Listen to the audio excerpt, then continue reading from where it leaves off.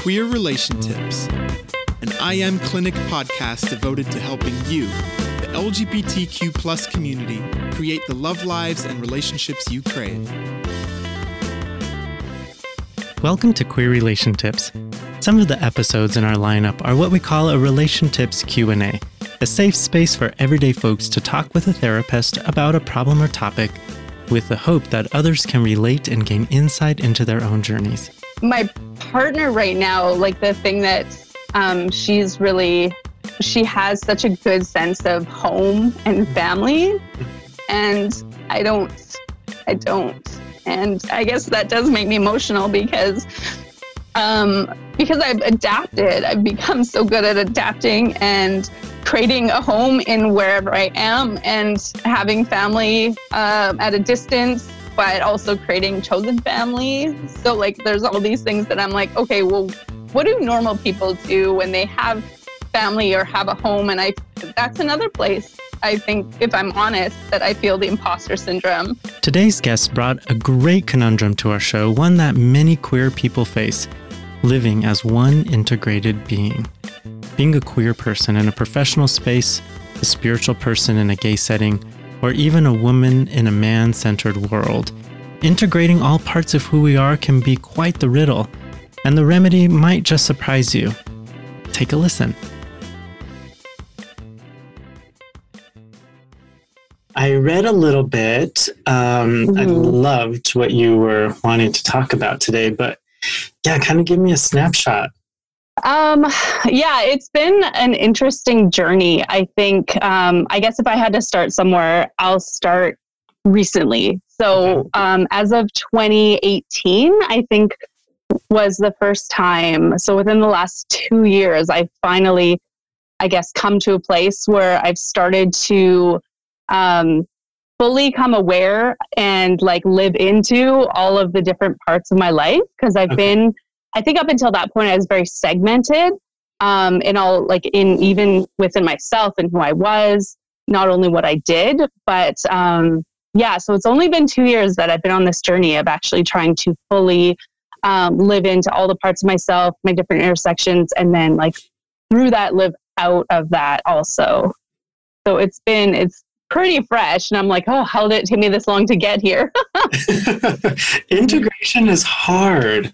So hard. It is so hard because I feel like closeted life splits us into so many fragments, and we're code switching and we're hiding and we're, I hide this with that people and show this part. And then I flip for this other group. And then to finally come to a place where we're sewing all of those pieces of our identity back together, takes us a very long time. Okay, I feel better. Yeah. Yeah. Tell me what kind of parts of self were at one point disintegrated? What kind of parts of you are there? Well, I think I guess I could sum this up in, I've asked a friend to work on creating a logo for me that represents me. And it's really unique to, and she point blank was like, okay, well, who are you then? I'm like, oh, damn, that's a really hard question. I don't know. Like, who am I in symbols? Just not even words, but symbols. Right. And so that was a really revealing part of me because if I were to ask other people who I am, then I would get things like, oh, feminist, activist, environmentalist, spiritual person, queer, but all of those things like that are reflected onto me because of how people see me versus what I like self-identify as has been very interesting. So I guess if I had to go back, the self-identifying thing was really delayed for me because I was I spent a large part of my teen years, so very, very important years of my life, growing up in an evangelical church. So charismatic evangelical at that. So a lot of that identity is obviously put on hold. So because you're not supposed to self-identify, your identity is in Christ. Your identity is solely in Him and what He wants you to do for your life, your future, your calling, all of those things. So that obviously would be why I'm a little bit delayed in that regard. But it was really interesting. So I spent my youth years, obviously, in youth group, and then being raised up as a leader in youth group, and then being called to Bible school and going through Bible school for the 4 years. And then like having a call of ministry put on my life. And just I ended up, my first career, so to speak, was being a university chaplain. So I was a campus minister for a good number of years. And so there's this always like walking in step and in stride with where you are and who you have to be.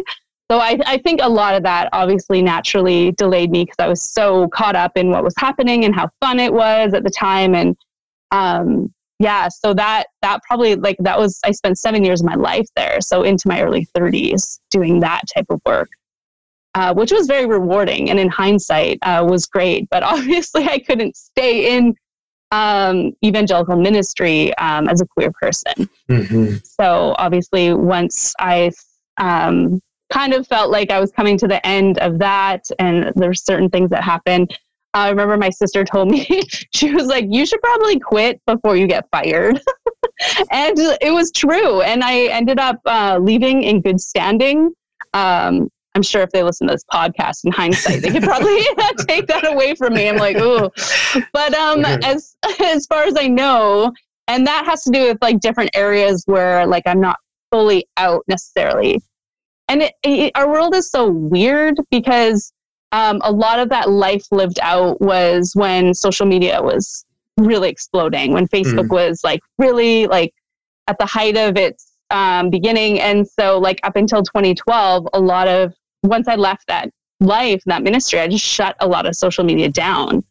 And then it was like I just kind of disappeared for a while. And so a lot of people are probably like, where'd you go? But that's kind of like the wave I've been riding. Like every time I've had a different career, I've kind of just, okay, next, and like compartmentalize my life that way. So that's probably why only recently I've actually gone back on Facebook without a reason for work to be there and started inviting people from like all areas of my life, like high school, like church days, ministry days, my working in the environmental field, like everyone I've kind of collected as like people that know parts of me along the journey.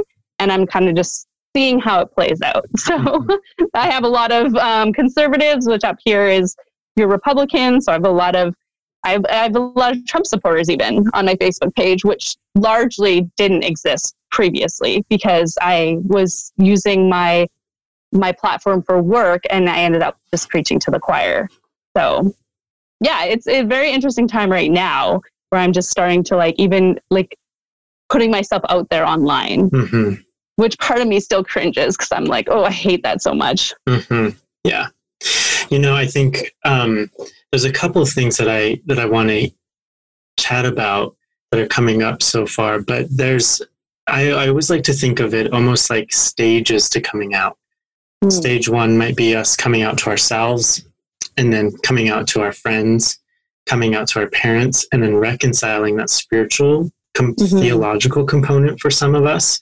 But then there's also kind of this really important stage where we have to let people see us expressing our sexual orientation or gender. We have to let them see the pictures of us holding hands or kissing or sitting at home.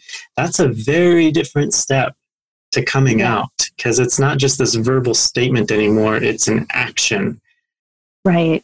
And that is a big piece of integration. Yep. And that would be, I suppose, Instagram versus Facebook, where I do have a private Instagram account where I do highlight a little bit more personal stuff about my life that obviously it's a personal account versus a work account.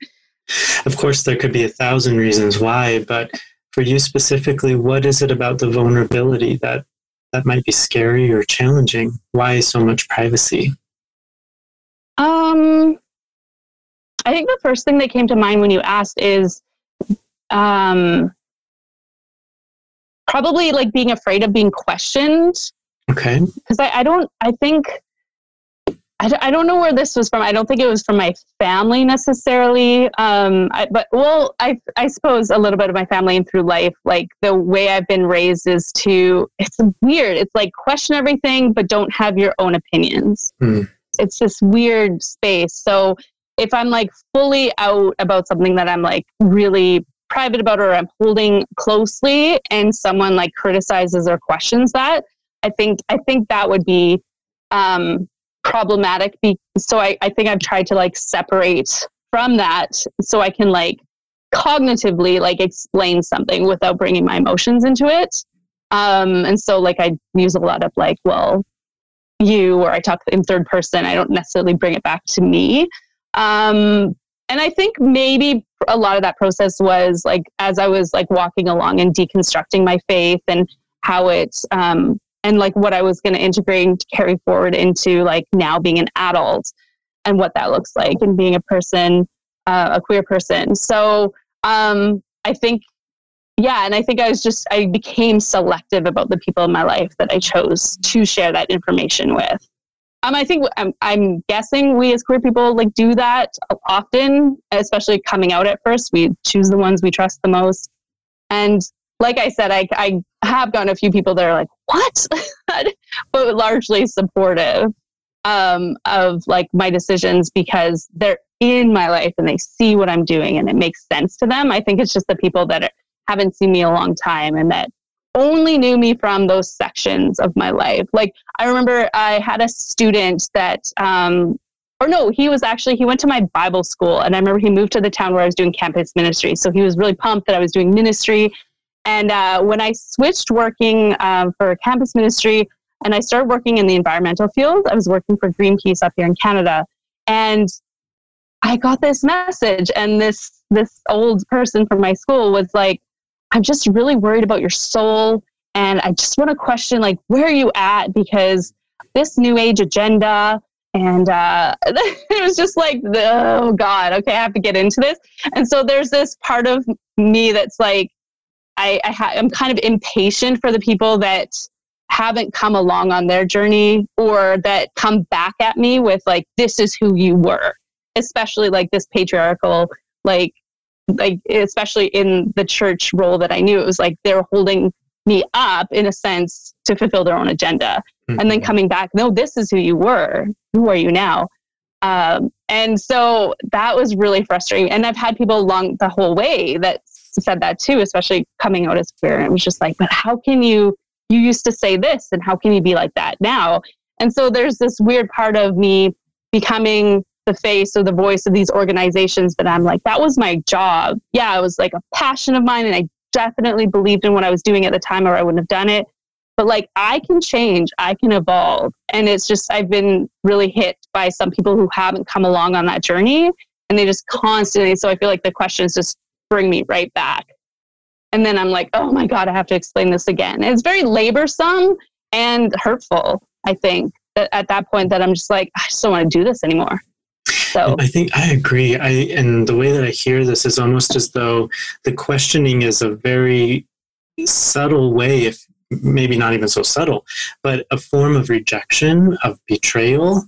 Mm-hmm. To have a loved one or a family member or a close friend start questioning, it really kind of creates a dynamic of unsafety. Yeah. The unsafety is definitely something I feel that I wouldn't know how to express that. And I guess that's where like I've learned really well to put up boundaries. Mm-hmm. But at that point, I kind of throw them up as walls, but mm-hmm. because it's the fact that I feel unsafe. And that's really hard to explain to someone, especially someone that's like, I'm just trying to love you by telling you the truth, or like by questioning your motives because you need to know the truth. Mm-hmm. So even as you're talking about that right now, what are you experiencing emotionally? What's happening for you? I think a lot of frustration around, especially people that like, I guess what's the word? Like I don't feel like they've taken the time to see or acknowledge where I've come.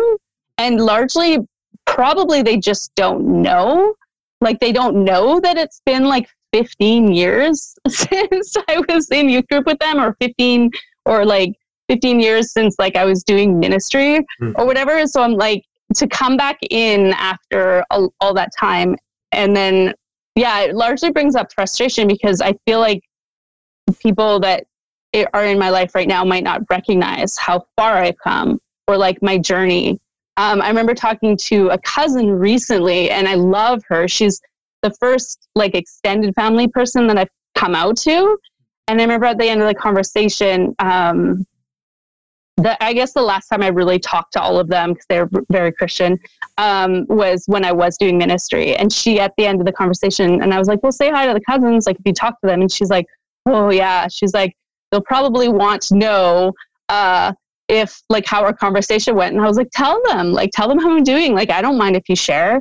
And she's like, yeah, they'll just probably want to know if I like spoke truth to you. And I was like, I was like, if you tell them anything, like tell them that I know, like tell them that like I spent 4 years like learning the Bible, studying the scriptures. Since then, I've spent 15 years deconstructing that and spending more time studying. I'm like, tell them I know what they need me to know and to talk to me about it. Mm-hmm. And so it's this automatic, like, yeah, it's just the frustration that like they would assume that I'm still at this place where I haven't done done the deconstruction, done the studying, done the learning. And the fact where if I would to look back at them as well, I would look at their lives and say, but you haven't done nearly as much learning or studying or deconstructing as I have. But you're the one to speak this to me. And I think that's just the point of frustration where I'm like, don't speak to me your judgments out of ignorance. And that's like a really big thing. It sounds like not only rejection and betrayal, but also demeaning, like belittling your intelligence and not trusting you to make the best decision for your own life. Somehow that they have this superior moral compass that you're lacking. Yeah. And that's not, I would imagine you would put up some walls to not feel that. Yeah. And then, yeah, just the amount of, just because like, and because I've switched careers so drastically from I went from Christian ministry and straight up, like my undergrad had nothing to do with environmentalism, but I started working in the environmental field because I had campus organizing experience. And so it was really interesting because there's judgment everywhere. There's going to be judgment in campus ministry and in evangelical campus ministry because, you know, for everyone that finds out that I'm queer, there's going to be that judgment. And the environmental field, if they find out that I'm not like super into science the exact way that they are, it's like, oh, so it's like this really like weird thing where I keep like walking in and out of like these doors that I find myself like closeted by, or like, I don't know, a better analogy was like I find myself like back in the cocoon every time and then coming out again in different ways. And I like this journey because I feel like I am every time fully coming into myself and then back out into the world. But it's pretty exhausting. And then that's where you get like people in your life that question you and your motives. And it's just like, I just wish, I don't know, maybe I'll write a book or something and just be like, here, read this. I don't want to talk to you about this anymore. But so many different, so many different sides, you know, and I think that this could almost, I hear you when you say exhausting. Who are you on the other side of this? What is your ultimate goal? What do you want life to feel like? I just realized this, within the last year, is that I would, and this is why I go off social media. Sometimes I'll just like go delete my stuff for like years. I'll be like a year, 2 years. I think my longest stint was 2 years that I was off. Because I just want to take time out of the spotlight in a way. And then that's where I think I do a lot of the inner work. And then when I come back, I kind of reemerge as like a new version of myself. And, but I just realized, I think that I just don't want to be in the spotlight as much anymore. And so it's super interesting because all of my friends, like, and I've made some major moves. Like every time I've done a career, I've been in a different location. So that's probably also influenced where I'm at. But every time I go somewhere new and I have this plan to be anonymous, or I want to just be a little bit more behind the scenes, it just doesn't happen. I don't know if it's my personality or what opportunities come to me, but I just end up like, and a lot to do with activism. I guess I just can't not get involved on different issues. And so, so like I've always stepped or been pushed back into the spotlight. And then I'm like, oh, damn it, here I am again. I'm like, I don't feel right. And so what I've come to recently is learning about like the imposter syndrome and like how that plays itself. Because I'm like, sometimes I'm like, I'm not ready to be here. Like, it's not that I don't want to necessarily be there or be doing what I'm doing, but I'm like, how did I get here? Like, I don't feel worthy. I didn't actually go to school for this. Like, what's happening? And I feel so like, oh, it's the weirdest feeling. But yeah, learning about imposter syndrome was a big deal. I think the one thing that bugs me about my past and where I've been is that I don't know if you've heard of this before with like within the evangelical culture or whatnot. It's like, no matter, I think, what I do in the real world, it's just this frustrating thing that I have this thought that the majority of my family, no matter what I do that's good, even if they're my own like goals, and it's just because I'm queer, it's not good. Like, it's just not good. And I'm like, it comes back to the point where it's like, everything I'm working towards, everything has been like a personal goal of mine, like lifelong goal. It's like, you can chalk that up to being like, you're just on the wrong path. You're like, and then to have like be questioned about like where I'm at against like evangelical theology. And I'm like, okay, first of all, I'm so beyond that. Like, I don't even know if you know that I'm ex-evangelical, and where my theology would lie now. But then just to be like, have all of your stuff, again, comes back to like not being respected or recognized. And it's like, oh, that is absolute shit. Yeah. I'm sitting here and just like so wishing that you were in the room with me, because it just feels like there's so much emotion underneath this for you. Yeah. I find myself kind of wondering, where do you belong?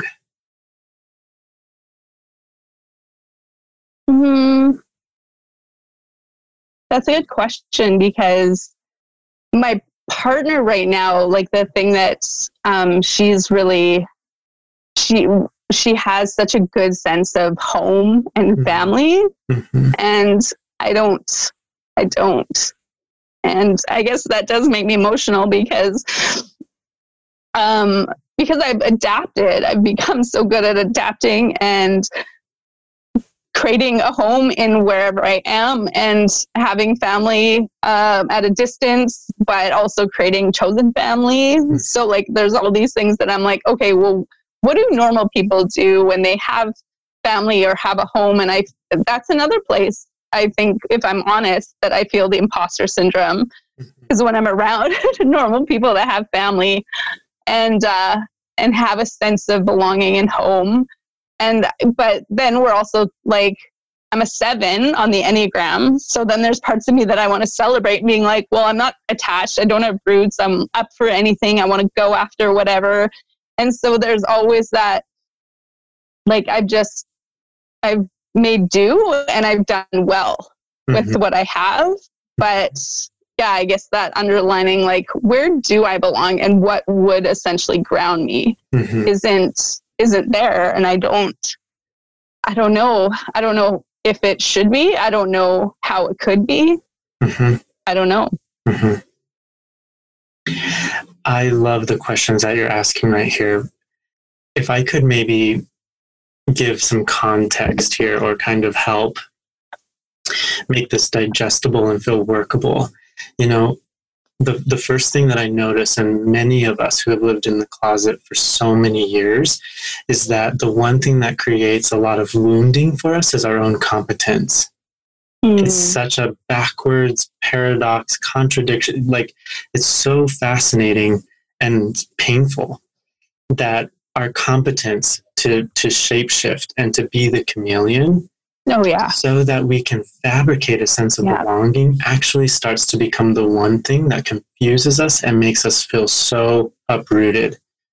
And then we began kind of hunting and searching for that one place where we could just let our natural skin show. And after a while, we kind of don't even know what that natural color is. Mm-hmm. And we're afraid, because if we show it, then what if in the place where we might potentially be safe, we get kicked out one more time? Mm-hmm. Yeah. I always said that. I was like, I'm a really good chameleon.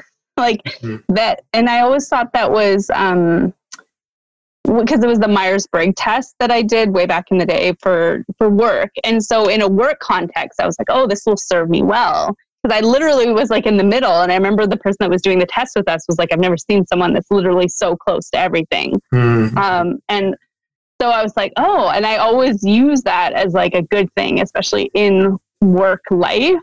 And I think that's where I felt so separated and like I'm within my work life, because the work I do is so personal that I can't really say, oh, it's just my work.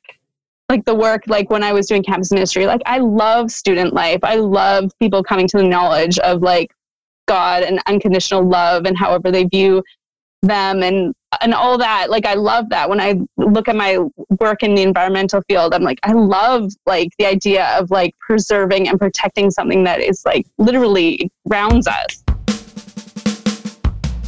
Hello, listener. Thank you so much for hitting play. It's such a privilege to host this podcast and bring it to your ears. And if you're enjoying the show, we would be forever grateful if you'd head over to Apple Podcast, subscribe, download, and give us a review. It goes a long way to help us ensure we can reach more people and empower the LGBTQ plus community to build the relationships we want.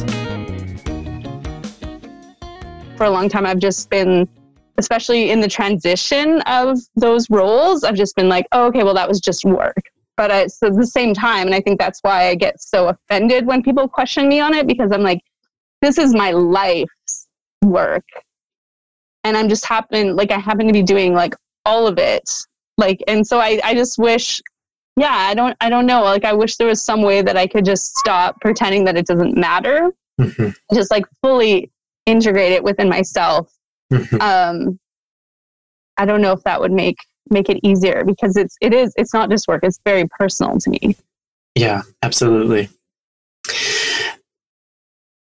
Boldness is something that we really favor right now in our cultures. We love to be bold and post those things on social media, but boldness is very different than vulnerability. And I think vulnerability is it's a much more challenging process. Yeah. And I think to stand, some of my favorite words here, naked and unashamed, that kind of vulnerability will help create a home, but my God, it is petrifying. Yep. Yeah.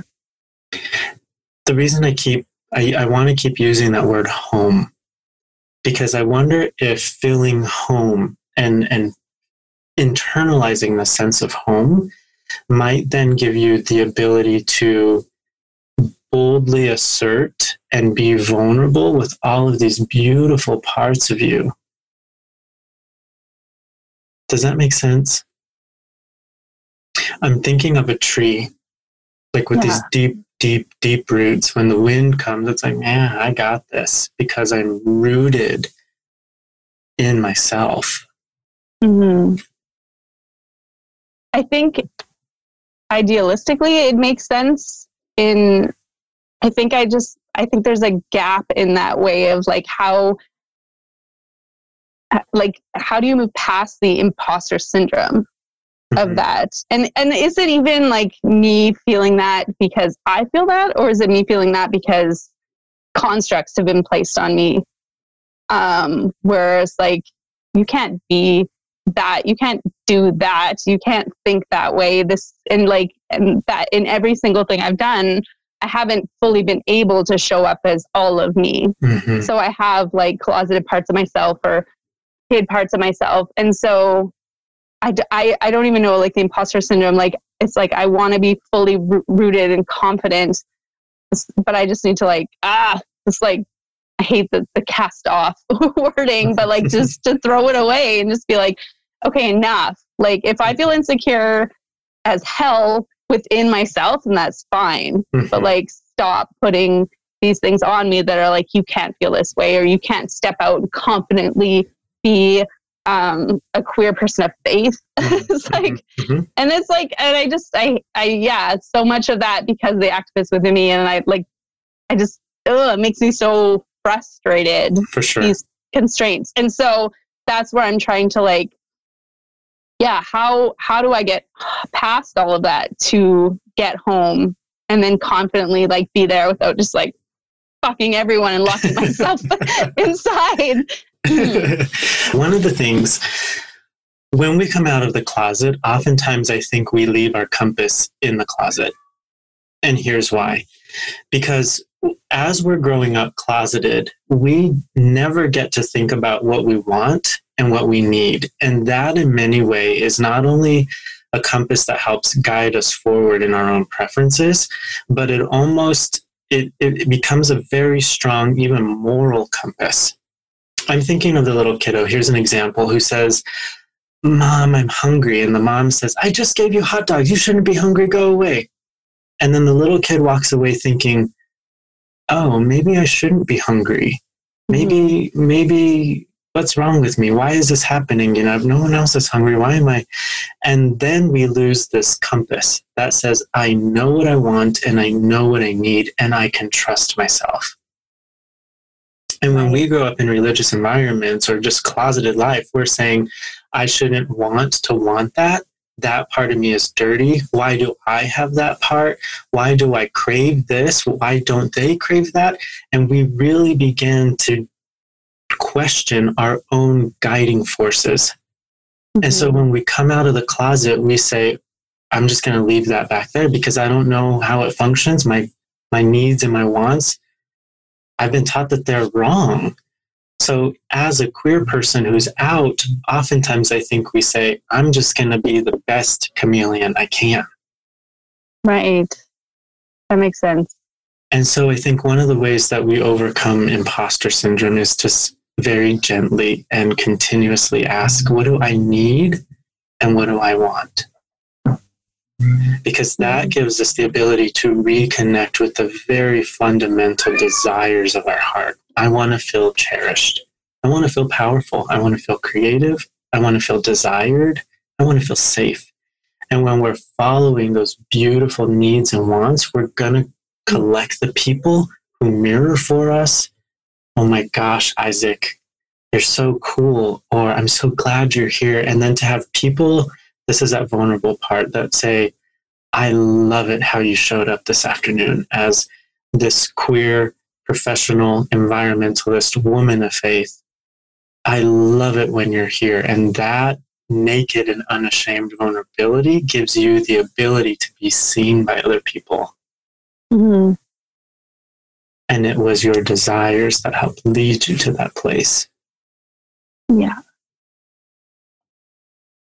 And no, that makes sense, because when you ask like what I want to do, like what my goal is, I think I remember having someone who knew me from working in the environmental field, and I had put together a conference that was highlighting this in 2018 when this all started. I was putting together a conference called Spirit Pride up here in Canada, and it was highlighting the gifts of the queer community. So it's like people of faith or not, but just people that are in the professional world. Like, so we had the mayor of Victoria, where I live, she came and she spoke as a queer woman.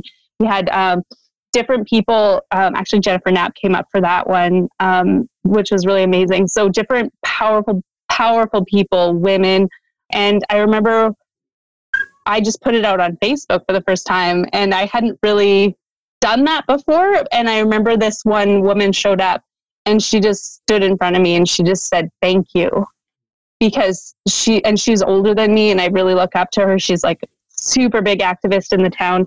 And she was just like, thank you, because I was coming out about my spirituality. She's like, thank you for doing this, because there's parts of me that I feel like I can finally show.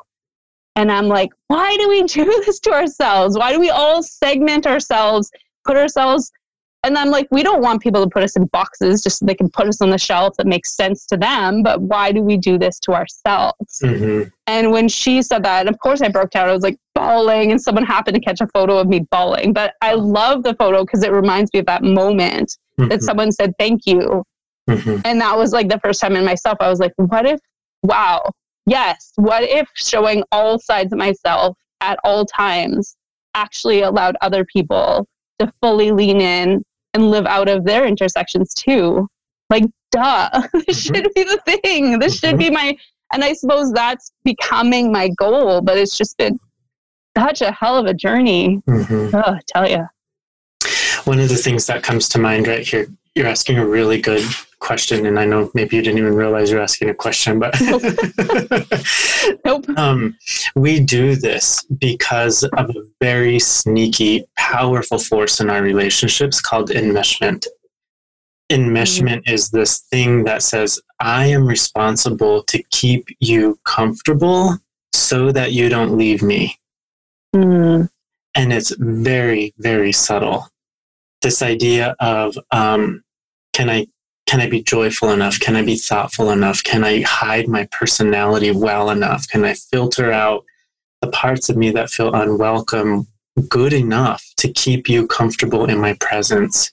Right. And that's how we originally learned how to be the chameleon, by watching and scanning and collecting data about what keeps people happy, what keeps them smiling, what keeps them comfortable.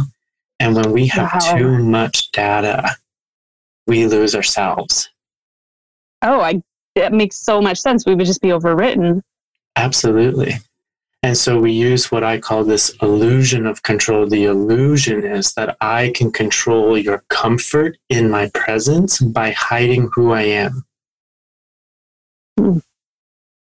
And when we get a good dose of enmeshment, if our parents are incredibly judgmental, critical, if they're addicts, if they have kind of a lot of volatility, whether it might be mental health or, again, an addiction, a strong religious conviction, that will really put us under this perceived microscope that says, I have to perform by hiding who I am. Yeah. And the tricky thing about this is we assume that we're valuable because we do a good job at that. And so to drop the performing means we lose value. We don't realize that we're more valuable when we're shining and we're beaming. Yeah. What you thinking here?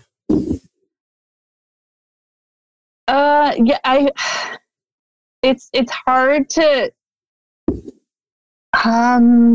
I guess it's hard to admit that I like the spotlight, which is so, because I'm like that person that like half an hour ago I said I don't want to be in the spotlight. You're probably like, duh, you're like a 7 on the Enneagram. What, are you fooling yourself? Because yes, I actually and I think, but that's also where I found my self-worth. Like the last role I had working for up here, I was constantly on the news talking about environmental issues and stuff like that. And it was like this, it was the most stressful thing in my life that I hate talking to media. Every time I got so nervous. But then, of course, I love seeing myself on TV, especially when they like, edit the right sound bites and I'm not swearing on camera.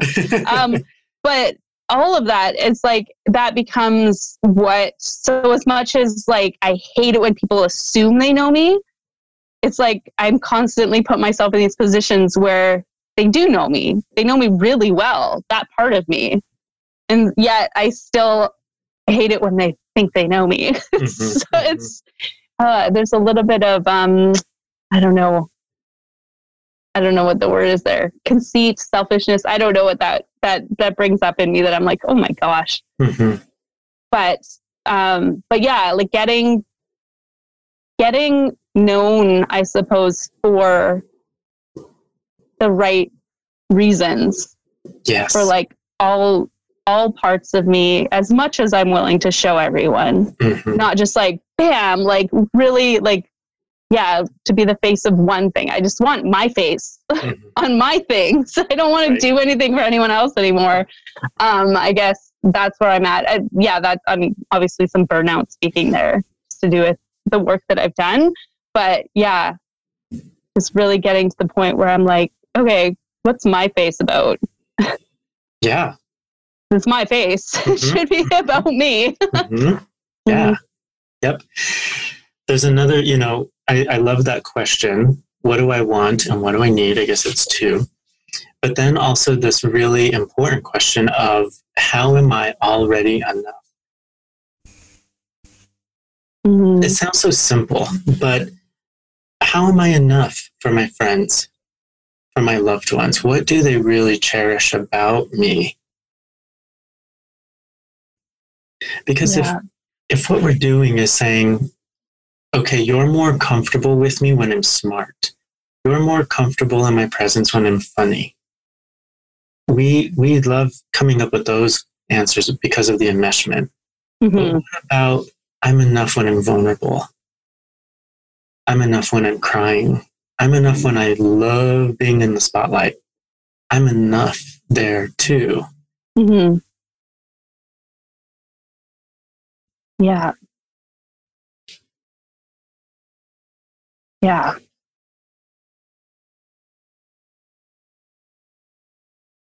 And having that really land on like me, like the places where I'm enough because I'm enough, not I'm enough because that's what you need me to be. Mm-hmm. It's a big thing. Yeah. This is where it gets really, really, really disorienting because I call it the ta-das. When we say, ta-da, look at how I hid myself. Ta-da, look at how I kept you comfortable. Ta-da, look at how I put the slippers out for you. Ta-da, look at how I brought you your favorite thing. Ta-da, ta-da, ta-da. And we feel so comfortable there. But when we stop, and it's those moments when we want to ta-da because we're afraid that they're going to leave and we don't, that is a moment of serious disorientation. Who am I? Where does my value come from? Why are they staying? Who do they see? Are they happy with who they see? Where does my power come from? What if I lose my value? We have this whole identity crisis in one little split second. Oh, yeah. Yeah, I remember having that thought, like when I left my last job, my last role, which a lot of people would have killed for that job. It was like an unheard of position. And I remember being with my partner and thinking, like, I consider myself to be someone that has a lot of confidence. Like I used to say, I'm not conceited. I just have enough self-esteem for both of us. But I used to, and I remember thinking, well, my partner still think I'm cool if I step away from this role. And I was like, wow, that was as real as it got for me. Yeah. And of course, like I actually had that conversation with her and she was like, oh my gosh, yeah, no, I was only with you because you were cool. Sarcasm. And I was like, oh, thank God. No, but it was such a cool moment for me to be able to be like, actually, I've experienced enough vulnerability with this person that I can even consider that. Mm-hmm. Because obviously that like plays a part in my life of how I've chosen to show up to places and with people and for what causes. There had to have been some part of mine. I mean, I can't be completely altruistic. Be real. So, but yeah, that was a really neat place that I would like to explore that further. I think that's probably the best place for me right now to feel safe. And I feel so grateful in my relationship with my partner to be able to express vulnerability, not just feel it, but to be able to express it. Absolutely. And still be safe. Yeah. Yeah. One thing that I like to, I have two more little thoughts. Okay. One of them is I like to encourage people to practice vulnerability like they're handing over the stackable Russian dolls. That is to say, to unstack all of them and get to that little doll in the middle, just the little one, and to hand it over and say, I'm just handing over this little nugget of vulnerability, and then I'm going to watch you. Are you trustworthy? Or do you treat it with respect, or do you throw it back in my face? And if you handle that, and if you cherish that little nugget that I gave you, I'm going to give you the next biggest one. And I'm going to continue not only letting you earn my trust, but I'm going to continue practice trusting you with who I am. And over time, we kind of share more and more and more. This is the second part. I think that vulnerability at first is like climbing up this massive cliff only so that you jump off. And you're kind of like, it's the cliff of vulnerability, right? Like you get the courage to climb up this thing and then the courage to jump off, and then you jump, and it's like this free fall and your gut is spinning. But then you hit this little pillow down below. And the more that we run this course, we wear it down. So this mountain becomes a molehill. And sooner or later, the process of vulnerability is just this little slide down into safety without a scary free fall. And we don't need to build up this courage because we've practiced it enough that we know it's a safe thing for us. Right. Yeah, that's doable. I wonder if this integration piece for you and really feeling present and whole everywhere you go, if it'll start with this practice of vulnerability to create the home, and watching people say, I've seen every freaking Russian doll you could hand over, and I still think you're the most beautiful person in front of me. Having people do that is going to give you the confidence to go out and be whoever you need to be. We need each other for this mirroring process. Yeah. Yeah. Because we don't get that. We say, my Hispanic culture, no, mijo, don't, boys don't do that. No, mijo, don't talk about that. Don't say that. Hi, what are you doing that for? And we begin saying, oh, hide that, shut that down, ta-da, just kidding, ta-da. Yeah, just kidding. And then we walk around hiding who we are. I'd really like to go through a little chart with you. Changed my life. It'll unpack some of the enmeshment. Okay. Some of the ta-das. I think you might really like that. Yeah. Yeah. That's amazing. I'm such a practical is the way it is. Like I just want to I'm a linear thinker, so I'm like this to this to this to this, and then do that. So I'm like, okay, what next? What next? Yeah. Which would be, and like I said, it's been like this journey where I feel like it's pretty new still of like being into this for 2 years, being like fully coming into all parts of myself. But I know like this next time right now is critical for this journey, and I'm stoked to do the work. I think I need to really marinate on like the idea of home. I think that's probably what is the biggest thing I'm taking away from this.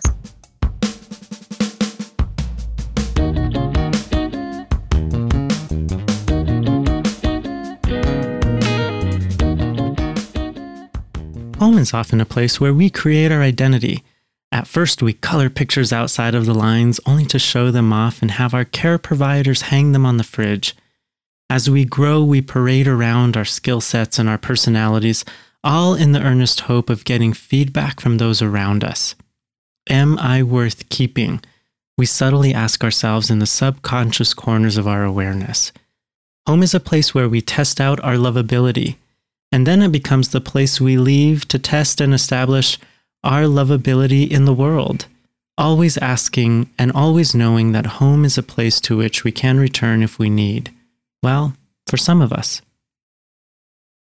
Many of us in the LGBTQ community grow worried that what we offer isn't enough to cut it. We begin to worry and shapeshift as a way of ensuring our place in our own home, whether that be our physical home, our relational home, or our professional one. we prioritize the safety that others provide more than the safety we can find in our own beings, our own essence. And instead of expressing our true personalities and identities, we promote the image that we think others might want to see, the one we think that will keep us attached to others. We briefly touched on the concept of enmeshment, and we'll get into that in our next episode. But enmeshment, especially as queer children in straight homes, is our bread and butter. Feasting on the nutrients of enmeshment, we feel compelled to hide ourselves in our closets, shut down our personalities, and show the world another version of who we are. We buy into our costumes a little too well, one day having no idea how to be our authentic selves in any circumstances. We walk around thinking that the shades of our relational chameleon is truth, the truth of who we are. We'll feel lost, lonely, rejectable, and angry at the world for the cost we paid to belong within it. In the next episode, the guest and I continue to dive into the subconscious to really tear down the layers that robbed her from knowing and experiencing home in her own body and in her own context. But until then, I'd encourage you to examine any places you play the relational chameleon in your own life. Having some data points up to consciousness will play a major role in how you hear the next episode. A major shout out to our guest this week. Her bravery to look inside is amazing. Catch you next time. Mwah. Queer Relation Tips is a podcast sponsored by I Am Clinic, a counseling practice devoted to the LGBTQ+ community with in-person and virtual counseling options available. I Am Clinic. Create the love lives and relationships you crave. Find us online on Instagram at LGBTQ_therapy and Facebook at I Am Clinic. That's I-A-M Clinic.